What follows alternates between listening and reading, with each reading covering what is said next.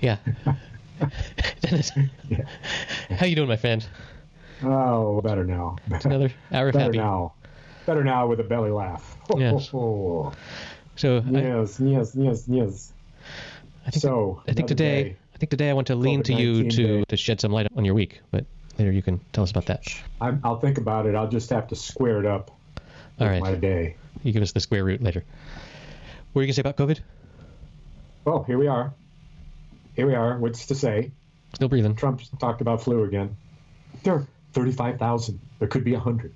Could be 100. Well, he didn't talk about flu again. It's in the news that he was calling it the flu, right? No, it was the speech he gave in North Carolina. Oh, fuck, really? He talked about the flu again and said that 35,000 people die every year from the flu. Who knew that? Everybody but you, apparently. And he said it could be as low as 27. It could be as high as 100. And as far as COVID-19 goes, there may have been none. Yeah. And it's the day that the Woodward book here. Did you? I've heard about this. Yes. Oh my God! So people are saying, like I've said so many times before, this is it. You never get away with this. Mm-hmm. We'll see. My favorite news from this week is that, like, Trump is always saying I could shoot someone on Fifth Avenue and get away with it and nothing would happen to me. And at this point, it's pretty much true, because this week he went and stepped on and jumped around on what I would call the third rail of politics, which is shitting on the military. Right? He is quoted with multiple sources of saying that, and I totally believe that he thinks this way. Why would I risk my life for my country? What sort of idiot would do that? What a loser. Like, you deserve to die if you're that stupid. Loser. And the thing is that people are saying is it's not anything other than he can't understand it. Exactly. It's not that he doesn't believe it. It's not that he's against it. It's just that he can't understand it. It makes no sense to him. And why would you risk your life for anyone other than yourself? My God. It's yeah, right. Like you care about someone. So then the Woodward book comes out, and it talks about Black Lives Matter, where Woodward says those of us who are white privileged men, we've got to walk out of the cave we've lived in all of our life and understand in a way we never had before the pain and the grief of what it means to be black in America. Amen. And we have to really work at that. And Trump interrupts him and he says, oh, wow, you really drank the Kool-Aid. No, I don't feel that way at all. Right. That would require effort. And what's that word again? Empathy. Empathy. That is the defining word of our president. Is no one that I've ever met has zero empathy. Like, they say that's what psychopathy is in serial killers and what, yes. And they just pretend to they learn when they're young to act as if they have empathy, but they really don't. How to mimic it. But holy crap, Trump never even learned that. It's like there's just 0.00000 empathy. It's just he's the shallowest man alive. Man anybody has ever known of. This morning, he is the shallowest person anybody has ever known of. Yes. Not just in power. No. I don't mean just the people in power. In every human ever to have lived. Life. Yes. Yes. And so this morning, this is how fucking shallow and what a little baby child he is. This morning, in September 2020, he tweeted, Obama really had it easy going up against a loser like Mitt Romney, who doesn't know anything about politics or anything. Obama's lucky he didn't have to go against someone that knew how to win. What are you fucking... That's 8 years ago. You're so jealous of your predecessor that you're talking about 8 years ago because you're thinking about what it means the last time someone won re-election, that you're thinking, oh, is that a compliment to Joe Biden that he's worried about this? It sounds like... It's like, what's a infant... There's a great article in The Guardian today that, like a lot of the Lincoln Project's commercials, is probably written for an audience of one, and everybody else can just enjoy and observe it. But what he said was, he quoted asshole orange man going on the fucking attack on Obama and facted out, gave the facts. And, for example, said once that nobody has more followers on Twitter than me. And that's not true, of course. Of course it isn't. He's got a lot, but there's many that have more. And he said, and I'm the number one this or that in this. And the fact is, this is the point, is that he's at 35 million and Obama's at like 120 million. Of followers. And... Yeah. Of followers, yes. Sure. And the back and forth about Obama happens in this article 3 times. That actually that's not true. Obama, the facts are Obama was much higher, was much better, was played less. Insecurity. It's dude. Yes, but he's a mental case. And so this is the biggest test of our democracy since the Civil War. And once again, we're facing a similar foe in that it's a Confederate general. It's a Confederate general. I'll bet you he's got fucking underwear that's got the fucking Confederate flag on it. Okay, so the Civil War, here I go, briefly glancing at the third rail. The Civil War, like the South was fighting for their way of life that had been super comfortable because they didn't have to do any manual labor because they had slaves. Not exactly true, but close enough. And they were upset because the North wanted to prohibit that structure, who are you to that tell us economic what to structure, and it was we're independent, right, and we can do whatever we want, and that there are no parallels. I don't see the parallels between that and now. What I see now is that yes, a lot of the Trump supporters are racist, and yes, if there was a referendum of can we put all the black people back in chains, a lot of them would vote yes, but this is so much further removed, it feels. So my point is this in the first instance. Number one, the life of a slave was only worth a certain amount of money, and it wasn't very much. And now this Confederacy, the New Age Confederacy, the Trump Confederacy, is saying, so you know what? People die. People who live in those democratic cities die because they're just violent places to live. They shouldn't live there. And it's the same equivalency of saying back in the days of slavery, they very well have said, no, you don't understand. Black lives don't matter. Not that much. Some, it all depends. And that's what Trump is professing. So there's a commonality of some principles, not to the nth degree, but certainly enough that it's the similar sense of attitude of independence and you can't tell me. And it's also this gullibility, proxy for uneducated.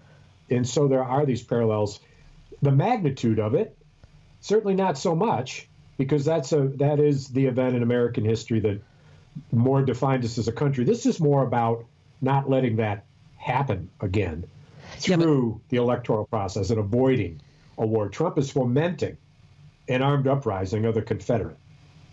That's what he's doing. His Confederacy. Okay, walk me through this. Say his Confederacy has an armed uprising and they win. What does America look like? Trump gets another term. Okay. And he gets richer because he's president for life. Which if again, there was a war, I so doubt. But they wouldn't win. They can't win. We have conflicting reports that some people close to him, like Michael Cohen I read today, says that Trump is not kidding when he's talking about having more than 2 terms. But then other people who I guess are just observing as I am from the outside, it really looks like he doesn't want to be president, and he never wanted to, and it just happened to make his name big. But if you never wanted that job, and it feels like work, and you can't really have rallies anymore, and the crooked media hates you, why do you want that? Why do you want that for yourself? Doesn't. That's why he did the Woodward interview. Yeah, okay, that's my point, though. You can't hold those two conflicting views in your head of he doesn't want to be president, and also he wants to be president for life. It's like that. It's his mind.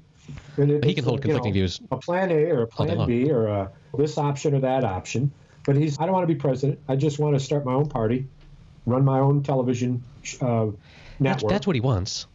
He wants viewers. And that's what I'm going to try for. Now, look, if as that happens, this violence that I fomented, if that happens, to turn it into a violent thing where there's guns and gunshots and they'd actually take over, well, if QAnon is involved, which they would have to be because they got to pull all those right-wing numbers together. So what QAnon wants is to me to be is they think I'm the Messiah. So that's not all bad. I don't know if that'll happen any more than I thought I'd ever be fucking president. All I wanted to do was fucking be the most famous brand name in the world. Put my name on shit. Go international based on and get the Moscow Tower finally funded with the oligarchs gave money. The thing is that those of us who follow this incessantly, almost obsessively, know that the facts will show, without a doubt, that the oligarchs, with Putin's encouragement and or permission, bailed Trump out of the sale of his property down in Florida for a cool extra $500 million more than it was worth. Sure. And there was incriminating tapes of a sexual nature in a hotel that he frequented, where there are eyewitnesses that say they saw him in Moscow hotels with whores. So these two things are there, and in his taxes he lied, and so he knows this. So when you know that he knows that we know, and that soon the whole world will know, what do you think he's doing? He's trying to get this cult following as a moneymaker while he's fighting the possibility of criminal activity, which he has now extended into some up-teen number of court cases where he's suing for invalid mail-in voting, for this, that, and the other. He's already taken to the courts. He's going to file 50 lawsuits so that at least the question of his presidency is working its way through the courts, notwithstanding the fact that on January 20th, he's done, no matter what. But his standing in court is going to be, well, it's going to take 20 years. There's enough we don't know. So you can't indict a president. Okay, but how do you square that circle of he doesn't want to be president, but some people say he wants to be president for life? One of those is false. It's a contradiction. No, that's not necessarily true. It's a contradiction. And so what? You can't imagine Donald Trump having contradictory ideas and emotions? No, I can imagine him having that. He's a mental health case. Yeah, he's got all sorts of it. He's probably thinking one thing one minute, one thing the next minute, and sometimes he's on this track and sometimes he's on another track. He doesn't sleep well, he doesn't eat well. His brain doesn't get a lot of oxygen. He is not a smart man. He's an idiot savant. That is if he's true. anything. Yes. If it's anything, and it's about and it's an idiot savant, what can he do? He can command a loyalty entertain of 32 a loyalty. 5% of the American people. That's his idiot savant. Which, like I said a couple episodes ago, that those are such, because you were saying, oh, it'll be a dynasty, and once he's a dictator, he will have his kids come in. But I don't think there's anyone else like him that I'm sure statistically there will be someone somewhere. But his particular combination of being a total dolt and uncaring of what capital T truth is, and just being able to please people in a way, like he has so much charisma, and that's all he has. He has a charisma which is only attractive to a minority of the people, but his charisma that's not entirely true. The undivided attention of the journalist. He's entertaining. Journalists in the world. He's entertaining to us. Yes. We watch him, and we are like, wow, look at this guy. What a buffoon. And then we tune in the next day, and we watch him again, and we say the same thing. Right. And he's perfectly calibrated to get those viewer numbers that are his most important metric, because he will say the most outrageous things that please 30% of us and outrage the other 70% of us, and can't look away. 30. At least outrage another 35%. Right. But none of us can look away. 45. None of us can look away. It's just you're watching a train wreck. We're all rubbernecking at the accident on the side of the road. Did you see the cartoons I sent you with Trump in wild, flaming cartoon art as Hannibal Lecter and being wheeled out on a fucking dolly? I think so, yeah. Standing up with a mask on with his orange hair like on fire out of the top of his helmet. And he's being introduced as the president of the United States. And everybody in the fucking place is running away because they're so scared. That is exactly how we feel. That is how we feel as woke liberal folk. Yeah. How many times have you seen Silence of the Lambs? So, Dennis, let's change the subject. This is boring and repetitive. Oh man, talk about boring and repetitive. I'm so fucking tired of talking to everyone I meet on the street about fucking COVID. That's all anyone wants to talk about. It's, I heard there were so many new cases over here and there were this many cases over there. And what do you think about the future? And it's just the same conversation over and over and over and over again. And I just get so bored. But anyway, Dennis. That you can get out and get around and talk to people. Tell me about your projects this week. Oh my God. What have you been doing? Oh, well, I would like you to shed some light on your projects.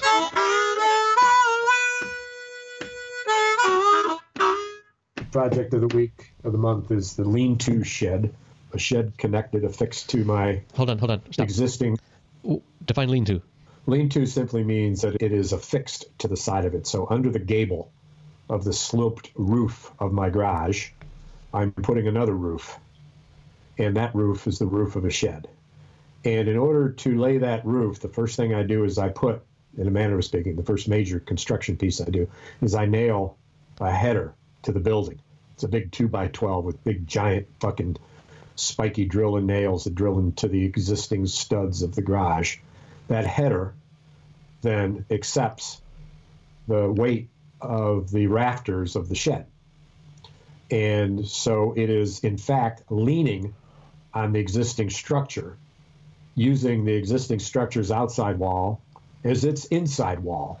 Since it's affixed to a building that's much bigger and very strong, you start out with a very sturdy foundation. So one of the big challenges is with the pictures I sent you was how do you square your shed to the building? Okay, wait, let's stop here. Because so lean-to means that you're using what was an external wall as one of the 4 walls of a new structure.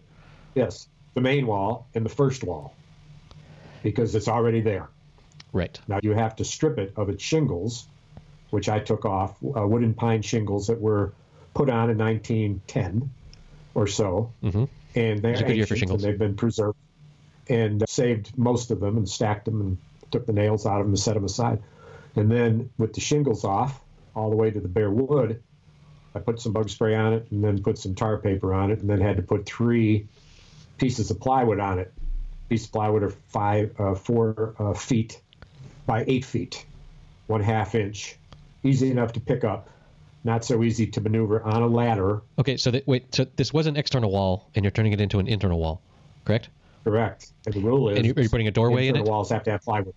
No, I'm actually not, because You're just using it as a load bearing.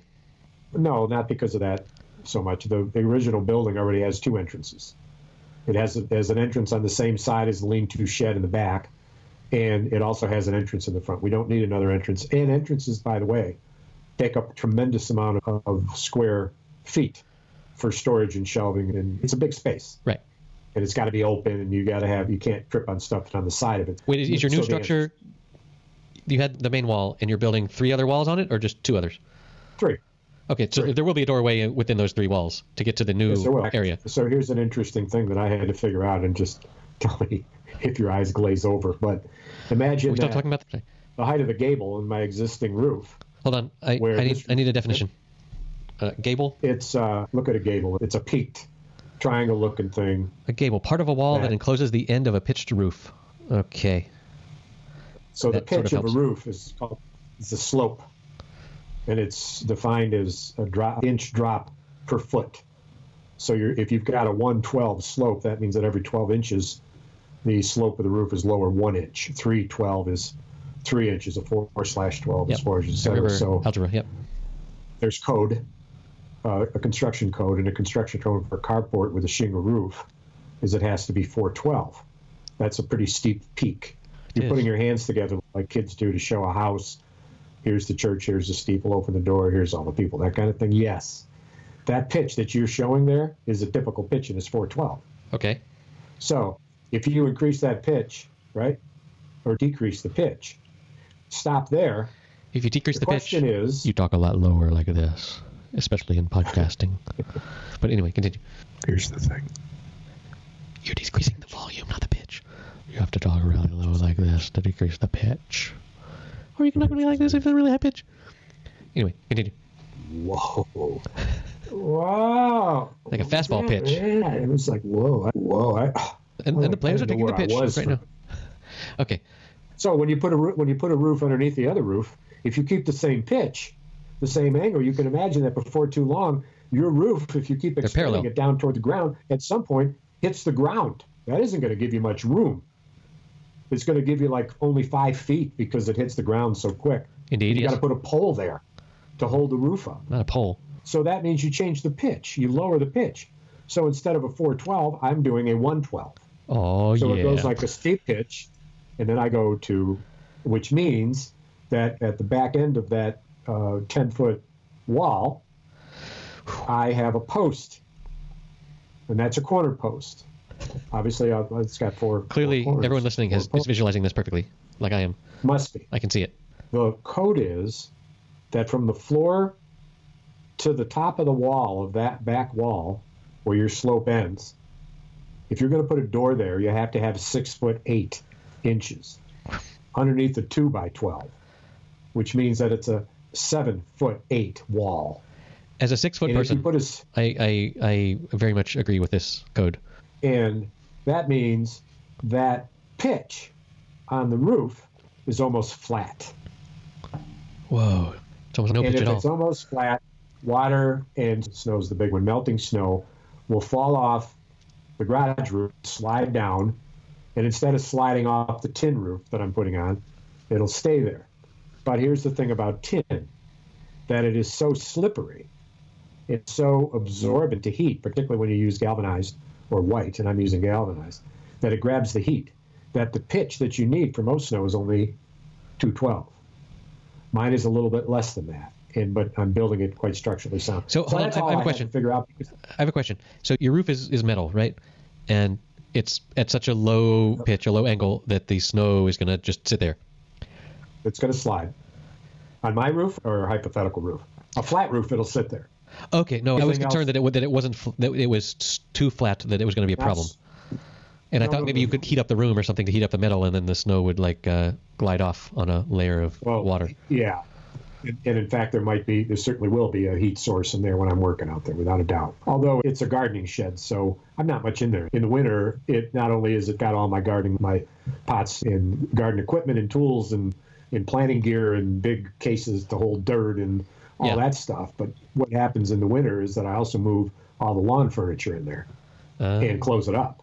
Right. Because it's closed. It's winter, and I'm not gardening. And my main a one-car garage, which I call a shed as well. It's a big one-car shed. Has actually got pretty steep pitch, so I was able to put lofts, 2 different lofts in it that are over 8 feet off the floor, 2 feet above your head, and expanse of 4 feet. That's a lot of shelf space. 18-foot wide. Because I have never really lived in a snowy landscape. Ooh, snowy. Snowy. Oh, wait. And I know that at least one of our listeners lives above the Arctic Circle, and he knows all about that lifestyle. It never occurred to me in planning, not that I do a lot of planning of construction, that snow sliding off your roof was such an important thing. A concern. Because here in Spain, all of our roofs are terracotta, this red stuff overlapping terracotta tile, clay baked. Which I guess has, I'm never really sure why different countries do things differently when it comes to windows or whatever. But so here, I guess red is going, no, see, it's the wrong color. That's because it's orange. But if you wanted something to be cooler in a lot of sun, you would make it bluer, because the blue light has more energy than the red light. You make it white, actually. White, sure, but white is more correct. But red is going to be absorbing all of the high energy light. Right. Red's moving toward black. And reflecting. Without a doubt. Light blue is moving toward white. But in fact, the there was galvanized and the white are both superb for that. I read some article in the past few years about why barns are painted red. And it was one of these cool, it turns out that this is why. And I've since forgotten the reason, but it's related to... If it's a quiz, I fail. And so do I. So does the Quizmaster. We'll have to put it in the show notes. Exactly. But it's about how some sort of oxidation happens, and it was easier to find red as a color than anything else. But anyway, that may or may not be in the show notes, depending on how energetic I feel when I edit this episode.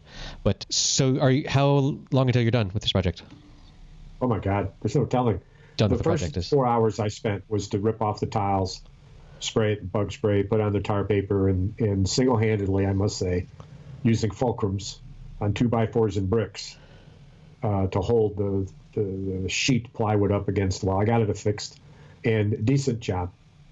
And then today was to lay out the foundation of cinder blocks, 2 different styles, which is into some real interesting detail that I'll bet you've never heard of before, but the bottom line is that to lay the cinder blocks out, you've got to be square to the building.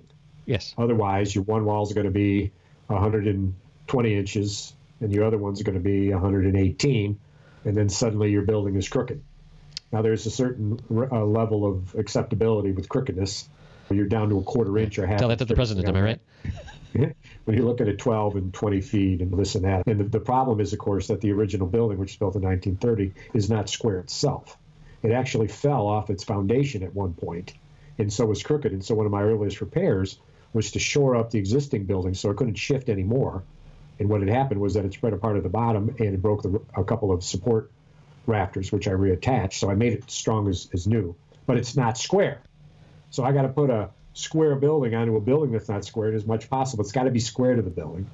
So the trick that I learned was, you can imagine if you're drawing on a piece of paper and you want to make a perfect triangle, you'll take out your little triangle piece that you have, your little square, and you'll trace it on your paper. They make those, of course, for carpentry, handheld, that are 12 by 12, and they go as big as 3 by 2. And longer, I've seen them. I've seen them quite big. But this trick is to use a piece of plywood. Yes. And cut the plywood into a square, and then use that because it gives you the distance you need for such a big thing as a building.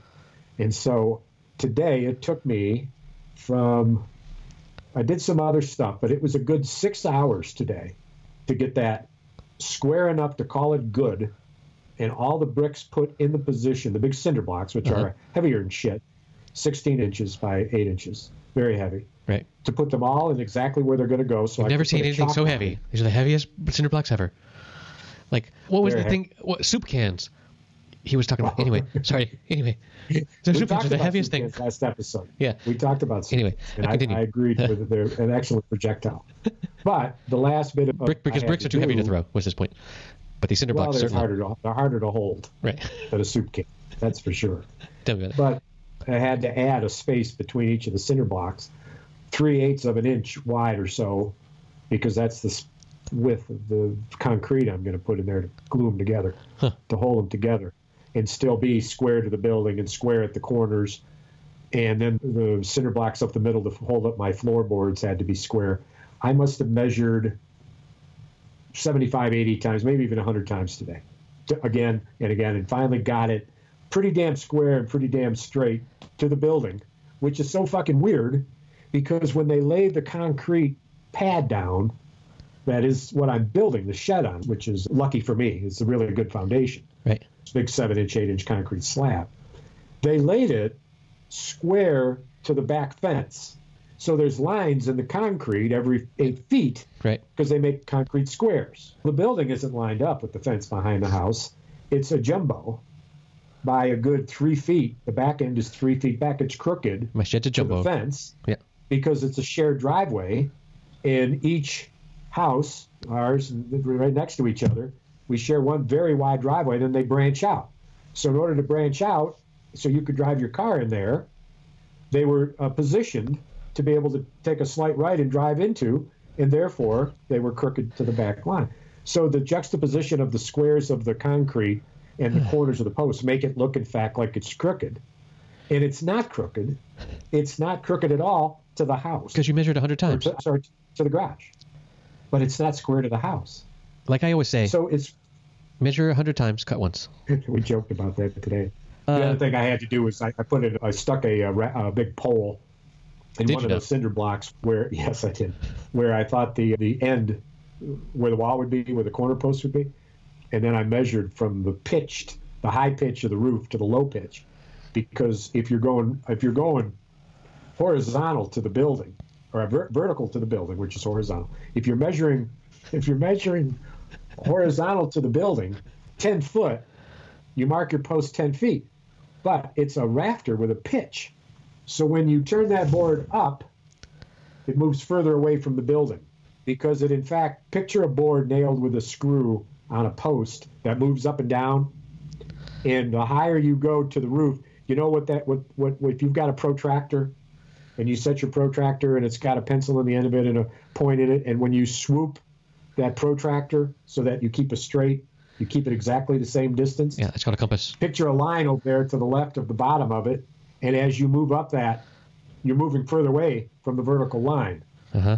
So the mistake you don't want to make is to say, it's a 10 foot, if the wall's 10 feet away from the barn. Okay. Yeah, but that means you have to have an 11-foot hunk of wood to connect the post to the other post. Okay. Considering pitch. So that made me move my whole wall up a half a block, which is 8 inches, so that I didn't have to cut all the 2x4s because they come in 10-foot lengths, and I don't want to cut all those 2x4s. So I made it 9/6. So now that's what I did all fucking day. So does it sound like fun? My back is This is screaming at me. the worst audio content Ever? I can imagine Every, of someone talking about I thought people would write us and say, measuring. "Oh man, send me the plans, man. Yeah. Show pictures." So can I share some of the pictures that you sent? Oh yeah. For some reason, you sent me 8 megabyte JPEGs, which is just freaking huge. I thought there was a problem. Yeah, that's I don't know. I guess It's a picture. Yeah, it's a picture, but it's freaking huge. Anyway, I can compress those down for our listener that decides to go to happyhour.fm/075 to look at the show notes. 75. We're 3/4 of the way to 100. That'll be a celebration. The day. Because you know how optimistic I was. I started numbering these things at 001. Why would I do that? Because I knew that we were going to get to 3 digits. We're not going to get to 1,000. We're not going to get to 1,000. But I knew that we were going to get to 100. How long would that take? How long would that take? That'd take 3 years. 1,000. No. We do this once a week. If we did it every day. Yeah, thank God we don't do this every day. 1,000 divided by 52 do it every day. There's no is 19 years. So I feel pretty comfortable with our numbering scheme, starting with that are 3 digits. I think if that becomes a problem, fuck it, we won. I don't know what we won. Well, I'll be 86. I'll be 86 by then. Hey, what you do? It's just another day in COVID.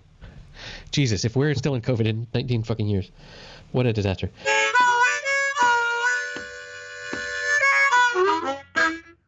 So today, my kid's school had, like at the beginning of every school year, we have these meetings where you go in and all of one particular class really is the way it's normally done. It's divided by class at a particular time. You go and you meet the teacher and you talk about the school year and blah, blah, blah. And so this year, the principal organized 3 different times today when we could have video conferences with parents and the teachers. And I attended the first one, which was when the teachers were still at school. Like, I think the other 2, the teachers weren't present. And it was such a disaster because there were like 30 people on the call or whatever, and someone didn't have their mic muted, and it was just pure noise. And the principal was Why would they do that? The principal was shouting, "Hey, everybody mute your mic, everybody mute your mic." And it was just the first 15 minutes of it was just figuring out who was making all the fucking noise so that we could talk. And then the next part of it was, let's go around and introduce all of the teachers for all of the grades in the school. And so then they would say, "Okay, Pablo, are you here? Turn on your mic, turn on your video so you can say hi. No, your video. No, your video." And then Pablo would come on and he'd be like, "Hi, I'm teaching 2nd grade," or whatever. And that was all that he was supposed to say. And then they would go over to the next one, and the next teacher also wasn't prepared and didn't have it took 4 minutes for them to be able to broadcast anything. And it was such a nightmare. I spent the whole time with my hand on my forehead. And then they talked about all the COVID protocols that they were implementing and how they were trying to make everything as safe as possible. And it all sounded great. Like it all made sense. But I've also and they said, and when the kids go out to recess out into the open area, they're told to stay far apart and stuff. But like, I've observed the kids out at recess because the school is next to my house, and they're just all hugging each other and punching and fighting, and or at least the boys are. Yeah. And there's just you can't control children with rules like this. You can't, particularly children that have never been regimented other than certain prescribed times of the day, but otherwise we're fully encouraged to run and to shout and to play and to hug and none of that. And that's why it's so lovely to be a child, because that's what you do. And so it's ridiculous, of course, to send them to school. And some kids naturally obey authority, like I think mine generally do, but other kids don't. Other kids, when I'm around other kids and their parents tell them, "Hey, Johnny, stop doing that," and the kid goes directly to do that one thing, and whereas my kids generally don't. But it's just, you can't. Like, kids are kids, and great that they're kids, but now is a time where we need a tightly regimented set of behaviors. And when did they give you shit about not sending your kids to school? Before this? No, they haven't yet. We're still in the first week of school. And I see. But when the principal finished and said, "Are there any questions?" possibly ill-advisedly, I said, "I've got a question. How many? What percentage of kids aren't going because their parents don't want their kids to go?" And the answer I got back was very few. There's 3 or 4 families that are doing this out of a school of 500 kids, we'll say, which maybe that's true. Like, they didn't really have the numbers to quote to me, but man, like, every day there's a new case of a new case in a nearby school. Hear the bulldozer? Is that the old bulldozer from? Are they still working on your street? Oh my God, yes. Still, wow. Oh yeah. Yeah. So anyway, it's a loud some bitch.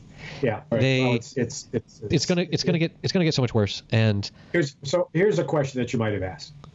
We're all aware, I'm sure you are, of the data that shows what typically happens in groupings of any kind and what might happen. And so, do you expect that no children will get sick?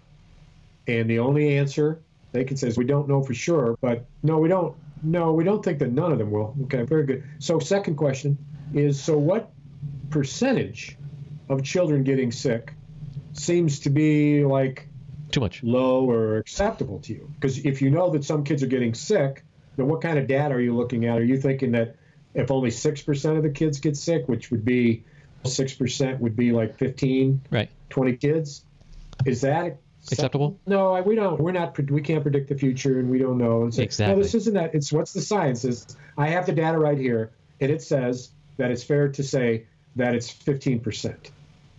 Therefore, we're looking at 19 or whatever. And, sure. And so, second question. So, of every 20 kids that get sick in the world, let's see how many actually die. Wow, not much of a chance of that, actually. It's a pretty small percentage. Let's ratchet, let's look at that, let's look at this. Did you consider if one child dies, that's not acceptable, right? And they'd say, absolutely not, that's not acceptable. If we thought that a child would die, we wouldn't do this. We said, wait a minute, we just had a statistic in front of us that said there's a chance of 1 out of every 1,000. Right. And thinking of all the children going to school as a group, let's look at that number. That means that there's 30,000 children across this country, blah, blah, blah. So might one of our 20 be that? And the answer is we don't know, but it might be. So you're willing to take that risk that a child may die. This is true. Right. This is factual. This wasn't a decision you had to make so much as a statistical algorithm that you either... And to force them into saying that, yes, all the schools in the country should go back to school, even if 2 kids die or whatever. Yeah, that would be a hell of a math play. Personally, I'm not worried about my kids as much as their family members. Kids being... because that percentage is way higher. There was a story today where a 28-year-old elementary school teacher in South Carolina died from COVID after 3 days after her diagnosis, like that she tested positive. And she had been a teacher for 5 or 6 years. And this was after they went back to school? Oh, yeah. Because they went back to school, I would say. Whoa. Yeah. How old? 29? 28. Here comes the dozer again.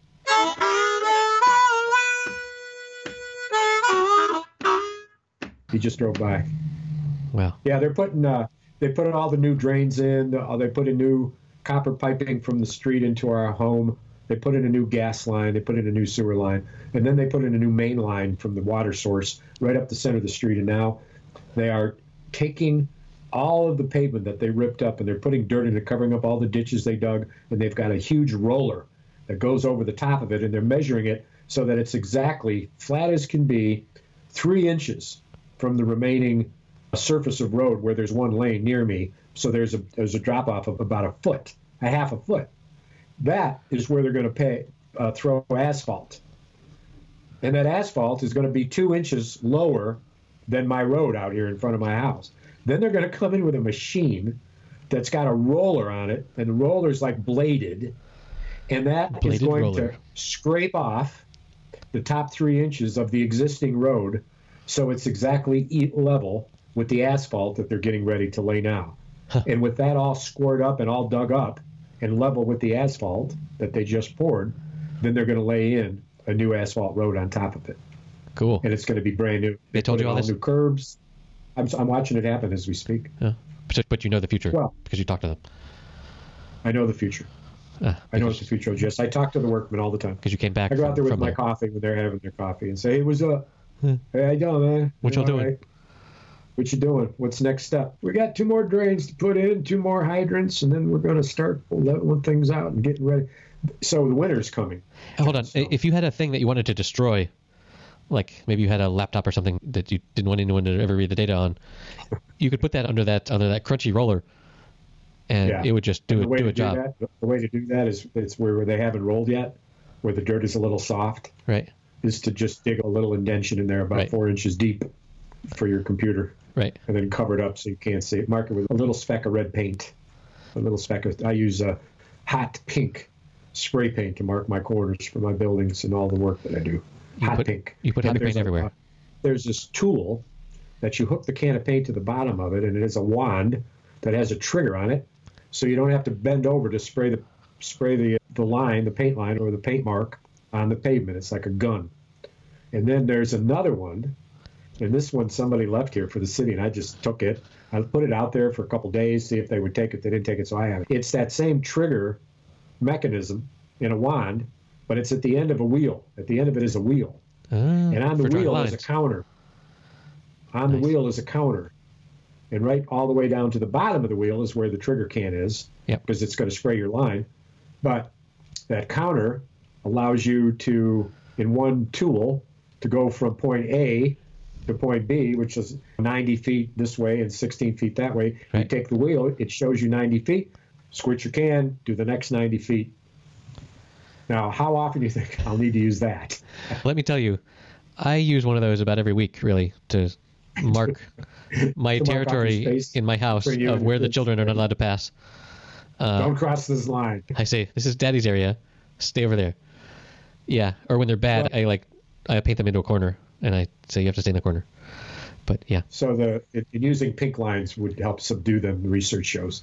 That's why Sheriff Joe what's his name? Arapaho from Arizona made his inmates wear pink underwear because there was one piece of science somewhere that claimed that it had a calming effect and whatever. Huh.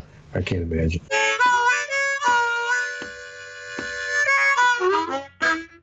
So, Dennis, I asked you earlier what gender reveal parties are, and you were dubious and curious. I wasn't dubious. I certainly was curious. I'm certainly in the dark, so to speak. So this is a new phenomenon, I guess maybe within the last 10 years, maybe less, where couples that are having a baby find out whether it's a boy or a girl, or like only one of them finds out, and then they don't tell anyone if it's a boy or a girl, and then they invite all their friends over for the gender reveal party to see if it's a boy or a girl, because this is super important. And they do increasingly outlandish things. At the beginning of this trend, they would, I don't know, maybe fill a closet of your house full of balloons that were pink or balloons that were blue, and then everyone would get together and they'd be like, oh, let's see what it is, and they would open it up and the balloons would fly out and they'd be like, oh, it's a girl or it's a boy. And then it got increasingly crazy where they would do things like they would fill some sort of a balloon with blue or pink powder or something, and maybe they would, like, out in the backyard, they would have the balloon suspended somewhere, and then someone would shoot it with a BB gun or something, and it would explode into that color, and they would be like, oh, now we know. It's such a stupid... As soon as we knew the gender of our kids, we told everyone that we knew, because why fucking wouldn't you? But no, we like the suspense. We like the drama of this. Any excuse to party. And Is that on the upswing during COVID? No. Or it's been going on 10 years, you said that. Yeah. What you don't know about the news is that one of these gender reveal parties that involved pyrotechnics with, pink fireworks or blue fireworks or whatever, started one of the bigger wildfires out in California. And one of these wildfires that has destroyed a couple hundred homes and millions and millions of money in property. All because someone wanted to have this super stupid party where we gave you a Boolean value, a 1 or a 0, basically, They shot off fireworks and it caught the forest on fire? Something like that. I don't know the exact details of this particular party, but that's what the news is going around, is that it was a gender reveal party that started at least one of the fires. There's a bunch of fires going on out west, and just you couldn't come up with a thing that was dumber than that, aside from some doofuses actually intentionally setting a tree on fire or something. But this was, and this is such a liberal soccer mom phenomenon. Like maybe the conservatives do this, but this is definitely a thing within the political left where they like to have this. So people died. Yeah, people died in this. There are some deaths from the fires. I don't know which ones are attributable to this particular thing. This one in particular. Right? But it's... Well, how awful for them. So imagine that child growing up. Jesus. You know? What are they going to call him? Hey, Mom, I thought my name was John. Why do they call me Sparky? That's a long story, son. You have to wait till you're older and we'll tell you. Yeah. You can go really dark. Yeah. Yeah. So that's a thing in the news that is going on. And some of my... A little girl says, Mommy, why did you name me Embers? Because you glow. Yeah. Why did you name my horse Flicker? I made a movie about that. I love that movie, Flicker. A horse about a movie named Flicker?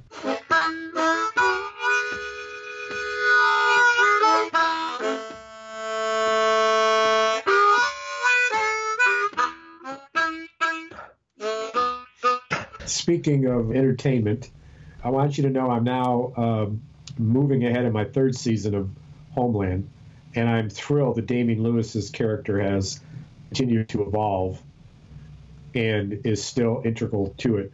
And the complexity of it is just so fascinating. And the fact that she has some mental health issues is she's bipolar. And when she's convinced, of course, when she takes her medication, that she's not as sharp as she would be to be able to catch the bad guys. And there's been some experience of that, so she can't help but not take her meds. What a great conflict. It's thrilling. Yeah. It's amazing. And she's also promiscuous, which is not unrelated, I would imagine, to her bipolar. I would not imagine, yes. Diagnosis, anyway. But lithium's a bitch. Lithium's a bitch, man. I mean, that shit knocks you out. What's interesting about lithium is it's the only medication that is an element in the periodic table. All other medication is a compound of some molecules, but lithium is itself its own atom. And I think we still don't really understand the process in which, obviously, I don't... Where is it found? Where's lithium found? It's a metal. I don't know. It's found around. But we don't really understand how it interacts with the brain in the way that it does so successfully to control bipolar. Where's lithium found? Where is lithium? Lithium's found in Lithuania. Lithuania? No. Essential for lithium metal is isolated electrolytically from a mixture of lithium chloride and potassium chloride. The nucleus of lithium atom verges on instability, since two stable lithium isotopes found in nature have among the lowest binding energies per... yeah. Oh. So... Wait, what's that? We got to the end of that sentence. You want a ticket to Lithuania? Isn't that Lithuania where... Oh, shit, the character on Taxi... Yeah. What's... Come on. Andy... Jim Carrey played Andy Kaufman. Yeah. Where his character in Taxi came from was Lithuania. Maybe. I'll tell you what, I saw a good part of that movie, again, not too long ago, and was so impressed. You're talking about the Jim Carrey man that walked on the moon or whatever? Yeah. What's it called? Moon... Man on the Moon. Man on the Moon. And I've got to ask, it's been some time since I've asked, but you haven't yet seen Moonstruck. This has got to be your homework. I think for episode 100. I think for episode 100. And Nicolas Cage. I think for episode 100, I watched. It's a good 75th anniversary. Our first 75th anniversary. Yeah, but you got a lot going. I know you got a lot. But anyway, Homeland season 3, and so this funny thing happened on Showtime when I used to move my cursor and click all series. It would have 30 or 40 of them, and now it's only showing 15. Ooh. And in order to find, and it was like, why are you restricting this? And so I went to my library and recently seen movies. found Homeland and then went from there. But I didn't like the change. I don't like change. UI changes. I want to double click. Yep. Changes. Yeah, UI changes are terrible. Everyone hates them. So, yeah, that's a good series. I think they're still making them. I think they're like up to season 8 now. I stopped around season 5 or 6, I think. Oh yeah. But it does get pretty good. But there's only so much espionage writing you can do to continue a story where you don't end up with this problem of, oh, the good guy has caught this one bad guy, and the bad guy says, and they think this is the boss of everything, and the bad guy says, haha, I'll never tell you who my real boss is, and then they like crunch on a cyanide tablet or something, and it's this perpetual treadmill of conspiracy that I get tired of. But I think it's like part of that show writing influences how so many people are willing to believe in QAnon and shit like that. Of, oh, clearly the people that appear to be in power aren't really the ones that are holding the strings, because I've watched I've watched X-Files and I've watched Burn Notice and I've watched all these other CIA TV shows. Homeland gets into that category. Do you? Not yet on season 3. I think what you've described is the repetitious nature of the narrative and the ever-present pathology that just continues is in fact true about why the series would be so fucking just Jesus already. Right. But it's also true to life, which is why at this point we say, when we think about those things, no, I don't know, what are you going to do? It just goes on and on. It isn't any different now than it was when we were kids. Yeah, that whole Middle East war zone, okay, so there's against the world, and okay, there's one point of view where, yes, if you kill whoever the current leader of the uprising is, for sure another person will come up to take their place. Yes. But what I'm complaining about is in all of these TV shows, 24 was really bad about this, because in 24 they have 24 episodes to fill, where the guy that you think is the super bad guy on episode 4, he says, oh, like, you'll, like, yeah, I'm just a lackey for this other big. We have this idea that there's this big structure that is controlling everything, and I think the real world is not so much like that. I think if you do, it's more chaotic. It's more chaotic, and if you do decapitate an organization, someone else will rise up to take that place. But like the leader that you kill is not just one in a series of a deeper structure. That there's actually really one bad guy out there that is controlling everything, which I think is what the TV shows teach us. Which is why I think people believe that, oh yeah, Mitch McConnell looks like he's in control, but there's really 7 levels of puppet master behind him. He was seen in a popular night spot actually ordering cooked child, which they had explained it wasn't on the menu. So this QAnon thing is true with him. He actually ordered a cooked, I think he specified a 4-year-old. Not sure. I prefer my 4-year-olds medium rare, honestly. And the thing is this, is that in order for him to put that order in, which is why it's strange that he was caught doing it, right? That he had to first order as an appetizer a pizza. Right. And then when he got the pizza, he cut it in a certain kind of angle and he put it together almost like hieroglyphics on his plate, on the big pizza plate. That's how you order the 4-year-olds. And that's how, yes. Right. And to the people who don't know, but there are people who know. Right. There are people who know, and they're the ones who told me. And they speak very cryptically, too, which I think is smart. Oh, God. Because you can't just come right out and say it. You have to be like, the night before dawn is 7:20. And that's the people that know what I'm talking about clearly know what I just said, but the rest of people are just... Wait, the night before dawn is at 7:20? Let's talk that through a little bit. The night before dawn is at 7:20. I have to confess, I'm one of the people that doesn't know what that means. But I don't. The night before the dawn is at 7:20. Is that what time it is there? No, that's not what time it is there. Why are you saying that? It's code, man. It means that we need Trump for 12 more years. And then we can finally get to Judgment Day, where we can all reveal our genders in an explosion. Oh, Lithuania, how I long for your green streets. Oh, Lithuania, how I long for your broad streets. When I go there in the morning, I'll fly a bumpy flight, I know, but I'll land in Lithuania. It's a place that I've grown to love. That's where I get my lithium. It's the wonderfulest drug. Makes me feel like I'm nothing, like a big old fucking slug. Will take me back to Lithuania. I don't wanna stay here no more. I got to get back to Lithuania. That is all I'm living for.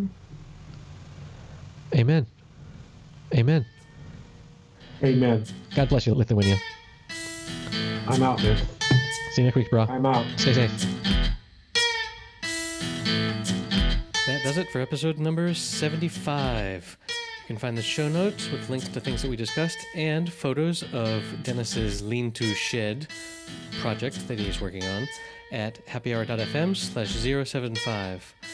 You can help us build this podcast by going to patreon.com/happyhour and give us a couple bucks.